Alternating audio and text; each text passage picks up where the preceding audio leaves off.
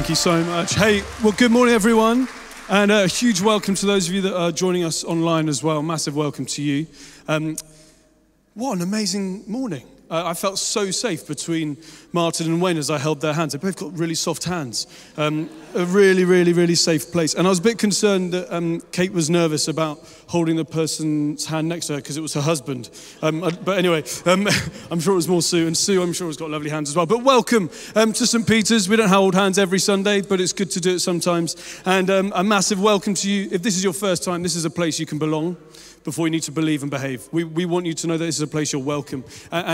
What we've been singing is what we believe, that Jesus is for you, that he loves you, and that he is the same yesterday, today, and forever. And so we are here today celebrating as we begin to prepare for Christmas. Now, I wonder what words you would use to describe 2022. Maybe tough, maybe disappointing, maybe frustrating, maybe it's been a bit of a letdown if you're honest. Or maybe there's a song, if you're a bit more of a musical person, who else is excited to see kind of the songs that they've listened to wrapped on Spotify over the next week? You know, we get that gift, we're like, oh my gosh, I've just listened to Wheels on the Bus. That's the song that's been played the most. The song that's in my head at the moment is life is a roller coaster, just gotta ride it. And actually it's true. I've always wanted to be in Bright City, but anyway, maybe spectacular one day, who knows? But hey, listen, the reality is, it's been an interesting year, right? It's been a really interesting year, and as Miles said, it's so true. There has been change for us. There's been change in this country. There's been change in this world. And actually, it's around this time of year that we find out the word that describes the year. So a bunch of people at Collins Dictionary, they look at all of the words that have been used in the newspaper articles, the social media posts, and they look at about 18 billion, I think it is, 18 billion words, and they come up with the word that describes the year. So 2014, the word was photobomb. Who remembers that? 2016 was Brexit, still dealing with that. 2020, COVID. Let's move on from that eventually. In 2022, drum roll please, permacrisis. Permacrisis, now not this type of,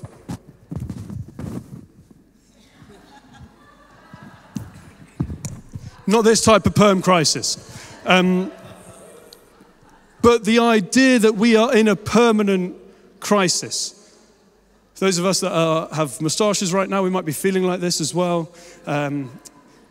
But not this type of permanent crisis, but a permanent state of crisis. Look at some of the news articles from this year. We've been dealing with war again. We have bounced from prime minister to prime minister to prime minister. There's instability in a way that we haven't seen. The Queen passed away. For so many, that sense of security and stability suddenly went. And some of us are watching Matt Hancock in the jungle. It's been an interesting year. Now listen, the world likes to label things. The world likes to tell us actually what we're meant to believe and how we're meant to live. And it will tell us how to, or rewire our minds to believe that we are in crisis. But as Christians, as I've said, we believe in a Jesus who's the same yesterday, today, and forever. And so I hope it's not too bold today to come up with my own word for 2022. And that's, we're going to get rid of the word crisis. We're going to keep perma, and we're going to replace crisis with hope. Permahope. We are people that can have permahope, a permanent hope. No matter the circumstance, no matter what we're going through, no matter what the world says, we have a hope that is beyond this world. We have a hope that is beyond our situation and our circumstance. We have hope. And honestly, I believe in my spirit that people are desiring to know the hope of Jesus. As governments begin to kind of lose credibility, as businesses begin to lose their credibility, as all of the authority gets drained away from those places, I believe people are beginning to look to the church. They're beginning to look to Jesus. That's what we see here at St. Peter's on a Sunday. Maybe you're here today because actually my world has been really messy and I just wanted to come and see what this is all about. Maybe it's a little bit like an alpha where people come in out of their own place of crisis and they come and want to find out the person that brings stability to their lives. Just one of the roles I have here at St. Peter's is I get the privilege of being involved in the student ministry here. And it's an incredible joy and a gift because on a regular basis, students are amazing, by the way, because they're really brave at inviting their friends. And there's one guy in particular who's very good at this. And a couple of Tuesdays ago, we had two characters that came in. One was Muslim and one was Buddhist. And just the way we do it is quite messy at students. We just kind of pray as worship's going along and ministering. And God was ministering to these people and these amazing guys. And they both put their hands up to become Christians at the end of the night. Like these guys, the world is wanting the hope of Jesus. It's an exciting time because we believe in a God who is with us in all moments, all places, and all times. That's what Advent reminds us of, right? That we're remembering what he did 2,000 years ago, that he came in the form of a baby in a manger. We're going to hear all about that over the next 4 weeks. We acknowledge there are areas in our own lives where we're still awaiting for him to come and take charge of in our lives, where we're waiting for God to show up. And then we're waiting, as we've sung, for Christ's return. We're waiting in a hope that's beyond this world. So in the time that I've got left, I want to speak on how we can live with the hope that has arrived, the hope that is available, and the hope that is awaited. And we live with Permahope. So Hebrews 10, 19-23, if you've got your Bibles, extra points in heaven. If you haven't, it'll be on the screen. Therefore, brothers and sisters, since we have confidence to enter the most holy place by the blood of Jesus, by a new and living way opened for us through the curtain, that is his body, and since we have a great priest over the house of God, let us draw near to God with a sincere heart and with the full assurance that faith brings, having our hearts sprinkled to cleanse us from a guilty conscience, and having our bodies washed with pure water. Let us hold unswervingly to the hope we profess. For he who promised is faithful. And let us consider how we may spur one another on towards love and good deeds, not giving up meeting together as some are in the habit of doing, but encouraging one another, and all the more as you see the day approaching. The backbone of the Christian faith, the Christian church, since the beginning is the unwavering hope that we have in Jesus. But the problem is, we're all probably guilty, and it's so easy to put our hope in other things, right? And we can so easily make these other areas in our lives the priority over Jesus. And simply that's idolatry. Idolatry is valuing something more than we value God. And it's a tough word to hear, but it's the reality for all of us. And I think if we're honest, as we come into the Christmas season, we can find ourselves doing that a little bit. We can make idols out of some of the things that we want, some of the situations we want to be in. But what happens when we value something more highly than we value God is we're forced to do two things. We suppress the truth of God, and we suppress and question the character of God. The reality is when we value something more than we value God, what we end up doing is we actually suppress God's truth. And we question his character, which, by the way, is one of the enemy's tactics. He'll get us to doubt our beliefs and believe our doubts. And so we can all be guilty of these things where we make priority, maybe our job, our health, the relationship that we're in, our car, England winning the World Cup, really unlikely. We keep praying, especially after that last performance. It was appalling. That Christmas present we have our eyes on, whatever it is, the list is endless, but these are like surface idols, but actually it goes deeper than that. A guy called Tim Keller, he's a pastor in America, he talks about how there are actually 4 source idols. And he says that we're probably all one of them, but more realistically 2 or 3 if we're really honest. And he talks about how every other surface idol, all of those things that we make a priority actually stem from these. And so this is maybe an opportunity for you to think, what am I? Where is it that I maybe get my where I make the priority? Is it comfort? Is it control? Is it approval? Is it power? Now, don't get me wrong, there are some moments in life where we have to take control. For instance, yesterday when my eldest son was holding my younger son at the top of the stairs, it was really good that my wife was there to control the situation. I know that my problem is control, especially when I'm in the kind of passenger seat of certain drivers that I've had the privilege of being in the car with. But what are you? Maybe you want to control things for the sake of comfort. Maybe it's approval you're looking for so that you might have power.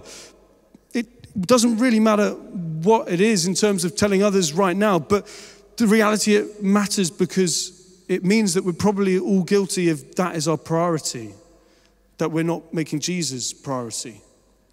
The reason this matters is where we place our hope is actually directly tied to our joy now. It depends on where we're placing our joy. So we're not talking about happiness. We're not talking about that feeling when you get out of bed and the sun's shining, the birds are singing. You didn't get woken up by them, but they're singing now, and it's a good day. You've actually rolled out the right side of bed for a change. You woke up before your children; they didn't wake you up. That's a miracle. It's been a happy start to the day, and then suddenly you get an email or you get a text, or someone just looks at you, and you're like, "What have I done?" And then you question everything about that relationship. And that happiness just vanishes. How easy is that for all of us, that our happiness can just vanish? We're not talking about happiness, we're talking about joy, a deep-rooted joy, because happiness just goes. And what happens is we become frustrated, and the reality is when we become frustrated, we end up getting short with someone else, and then their happiness goes because we normally are then short with someone around us, most likely the people that are in our family or closest to us, friends and colleagues. Much better to have a deep-rooted joy that can't be affected by life circumstances, right? A joy because of the hope we have. And when we become Christians, the Spirit of God comes and lives within us so that it might work through us and out of us. So our joy is in our hearts. That's why we talk about the joy of the Lord. That's why that verse is so powerful. The joy of the Lord is your strength. It's not life circumstances are your strength and how you react to them. It's already there. That deep-rooted joy is because of the hope that we have, no matter what we're going through. It's not affected by the weather. It's not affected by economic instability. It's not affected by that relationship breakdown. We live from a place of identity and security as children of God, knowing a deep-rooted joy. And when we read the Bible, we see this kind of joy all over the place. There's a passage in Acts where the disciples, the followers, they've been beaten up, they've been whipped, and they leave rejoicing. I mean, that's mad, isn't it? But those who have joy, those that haven't put their chips on, I'm going to be happy when I get that relationship, when I have that thing, when I get this job, when I sort out that relationship, even in prison, when they're being beaten, when they're being whipped, they had joy. Something stronger than comfort, control, power, approval. Our passage tells us how we can live with a hope, with that deep-rooted joy. Firstly, we live with the hope that has arrived.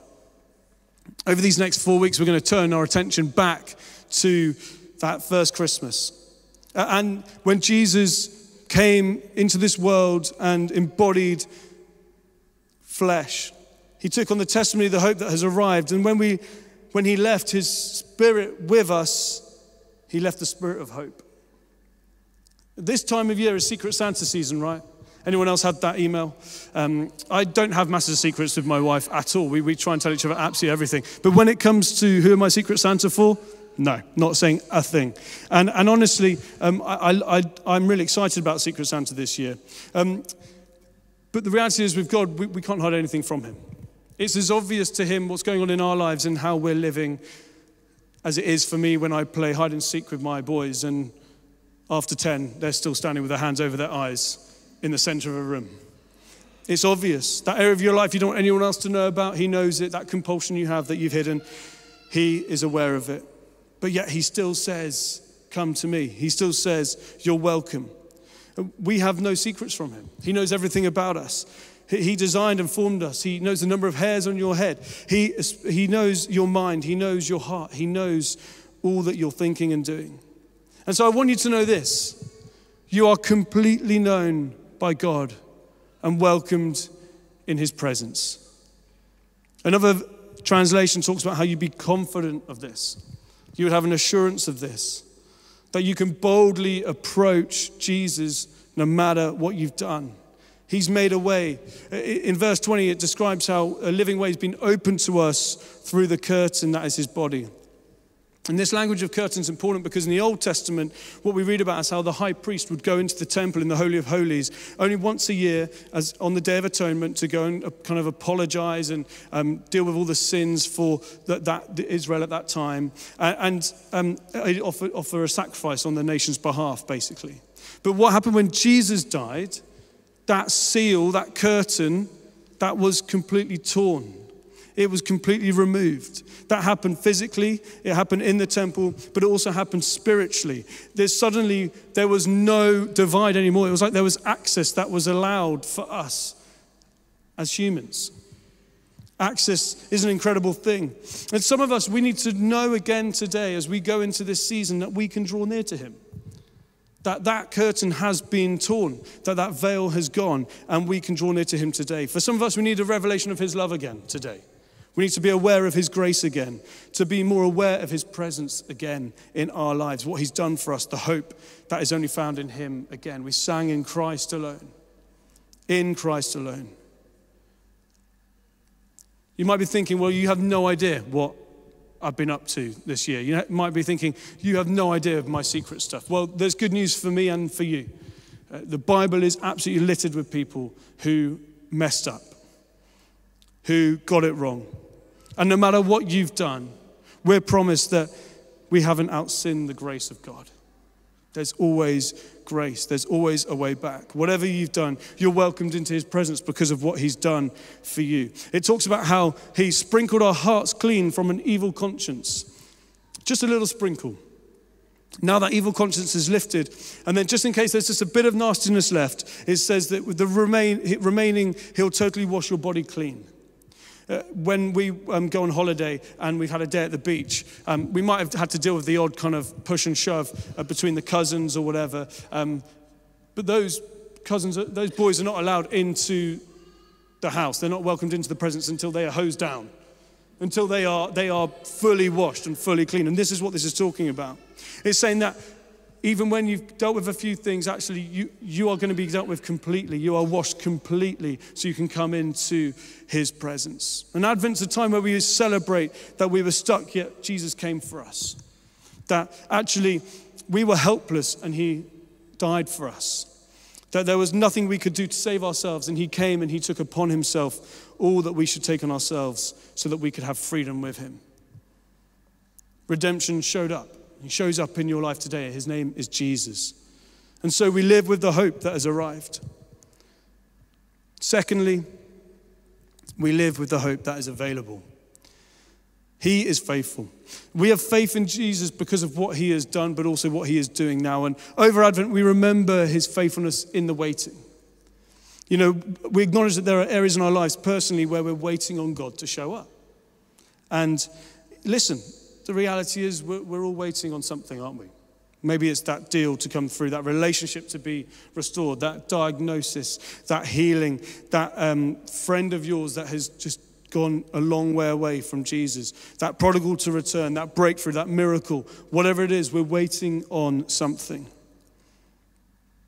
But we hold on with hope. It talks about how we hold on tightly to him.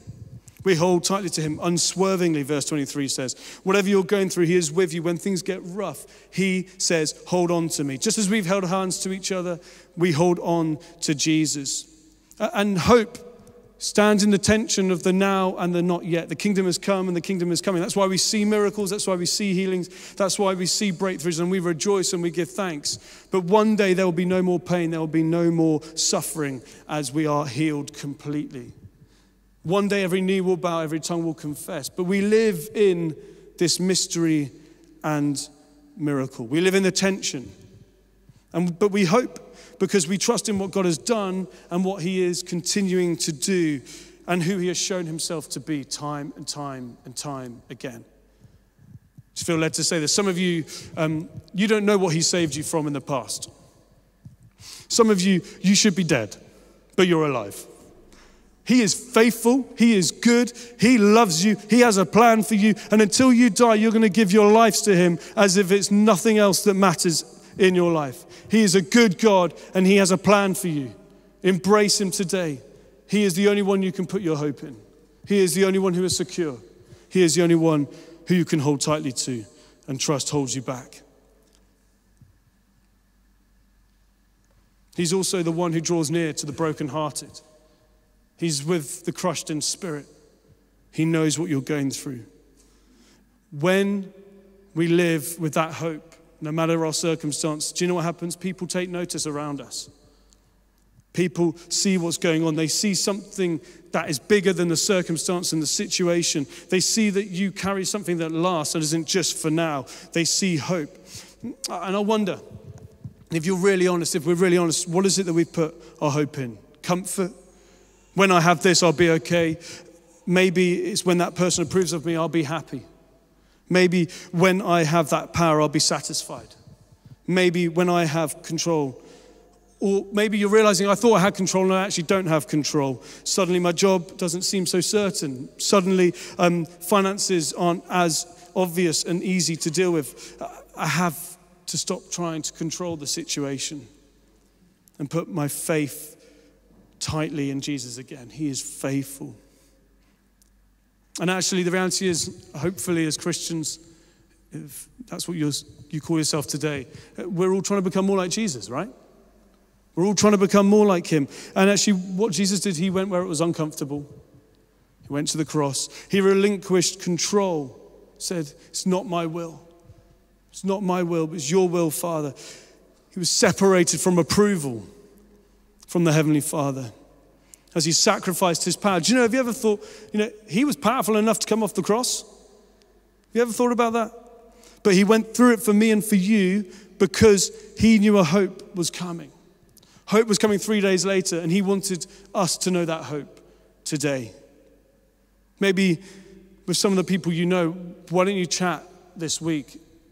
If you really don't like talking to other people, maybe journal. Like, what is the thing that actually, if you're honest, you've put your hope in over this last year? Coming into land. Verse 25 says, don't give up meeting together, as some are in the habit of doing, but encourage one another, and all the more as you see the day approaching. Finally, we live with the hope that is awaited. Football might not be coming home, but hope is coming home. And at Advent, we remember the hope that is coming. We're people of hopeful expectation for the future. One of the greatest privileges of my job is I get to do life with people in the really great moments, the celebration moments, but also this last term in particular, some tougher moments where I've been taking communion to people literally on their deathbed. And it's been the most incredible privilege because what you get to do is you get to talk to people about where they wish they'd put their hope, what they wish they hadn't made a priority in their lives. And every now and then you come across someone who is so peaceful and has such deep-rooted joy, even cancer-stricken in her last days, that she's got a hope in something greater. She knows that she's going to be of Jesus. We're moving towards the renewal of all things, restoration of life with him. And because of that, we can live and overflow with confident hope through the power of the Holy Spirit within us. God's relentless in his efforts to restore the world and has promised that he will not give up until it's done. The truth is, really, when it comes to being relevant culturally, we're never relevant when we mirror the culture and when we mirror the culture of the world around us. But we're relevant when we live the kind of lives that gets people to stand up and take notice of what we actually carry and what actually matters. That's what happens when the faith that we have and the love to others, it overspills, springs out of the hope that we have. And my prayer is for us as a community this Christmas, that we'll be able to do that. That actually we're all going to be agents of hope to our friends, to our family members, to our loved ones, to those we meet at the school gate, to those that we're on the bus with, to those that we're in the gym with, to those that we do life with, to those that we bump into. This Christmas, let's invite our friends to experience the greatest gift of Jesus. And let's offer hope in the form of a hot water bottle as we warm up those in need this Christmas. Practically, we can all do that. We can all invite one person. We can all invite one person and we can all get involved. Verse 24 says, spur one another on towards love and good deeds. Encourage each other. I think for some, it feels like the finish line is in sight. Like Christmas Day is in sight. But if you're really honest, actually, you're exhausted. If you're really honest, actually, you're done. The idea of another month of whatever is going on in your life, it's just too much. You're exhausted, you're done. I want to encourage us. We can be people that carry hope for each other. There are seasons where we'll need to carry others across the finish line. I'd love us to watch a little clip, and then we're going to come into a time of prayer. To be sure of taking the title, and right now he seems to have lost control of his legs, and this is worrying. Oh, and he's starting to slow, and there is a little way to go. There's half a K to go, and Johnny is running out of time and is losing his sense of direction. This is worrying. Oh, goodness me. This is a horrible sight. Jonathan Brownlee has lost it now and has staggered to a stop at the side of the course, and Alistair's stopped to help him along. The brothers are coming home arm in arm to finish in second and third, but Johnny can hardly stand, and Alistair is having to drag him across the line and pushing him home for second. Johnny finishes in second. Goodness me, what an incredible conclusion here in Cozumel. The brothers are coming home arm in arm to finish in... I think that's been really powerful in that for us as a church in this season. There are moments where we might have to break stride, to slow down, to come alongside someone else who, if they're really honest, they're done. And I would love in a moment for us to pray for that. Johnny Browley was coming towards the end of the race. The finish line's in sight. He's running, but he's starting to lose steam. I don't know what's going on. Maybe he's not had enough water, but he's collapsing. And then his brother comes along. He pushes him over the finish line in front of him. This is what the church does for each other. We carry hope for each other when we can't carry it ourselves. Maybe that's you today. Maybe you're running on empty, you're done, and you actually want to give up. For some of us, this is how we feel the pressure of Christmas is coming. Some of us actually, we're really honest, we just want to get Christmas over and done with. And we hate Christmas for whatever reason. It carries pain, sadness, disappointment. I want to encourage us over this Advent, over these next 4 weeks, as we welcome this city, as we host this city, as we bless this city, as we see this city say yes to the hope that is only found in Jesus. Let's let that permahope, that permanent hope, that fixed hope that we have in Jesus take priority again and help us to live with that deep-rooted joy, that faith that spills out of us and makes the world stand up and notice. Amen. Amen. Let's stand together. I'm going to pray and we're going to invite the Holy Spirit.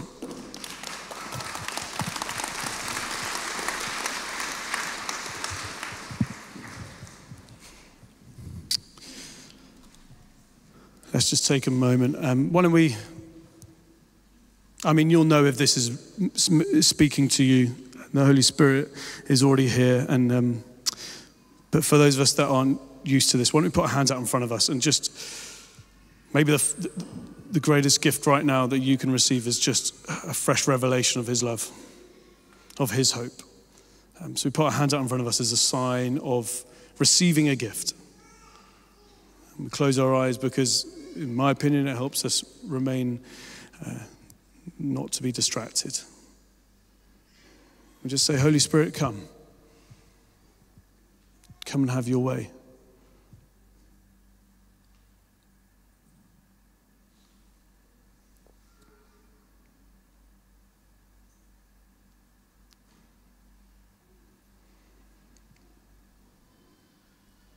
Come, Holy Spirit. I just see the Spirit just beginning to rest on a few of you, and you know that's you. If that's you, just ask for more. Just say more, Lord. Come, Holy Spirit.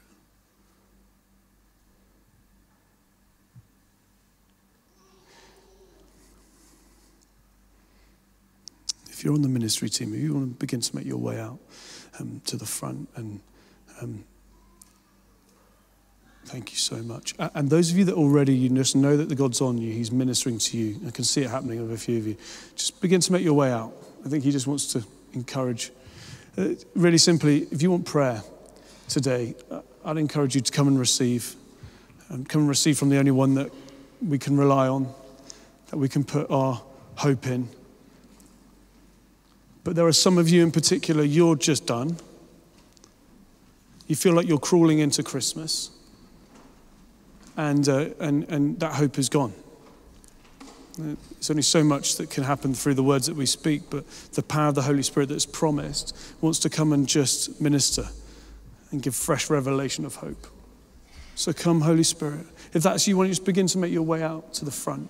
And I think Dan and Kate have maybe got some more words as well.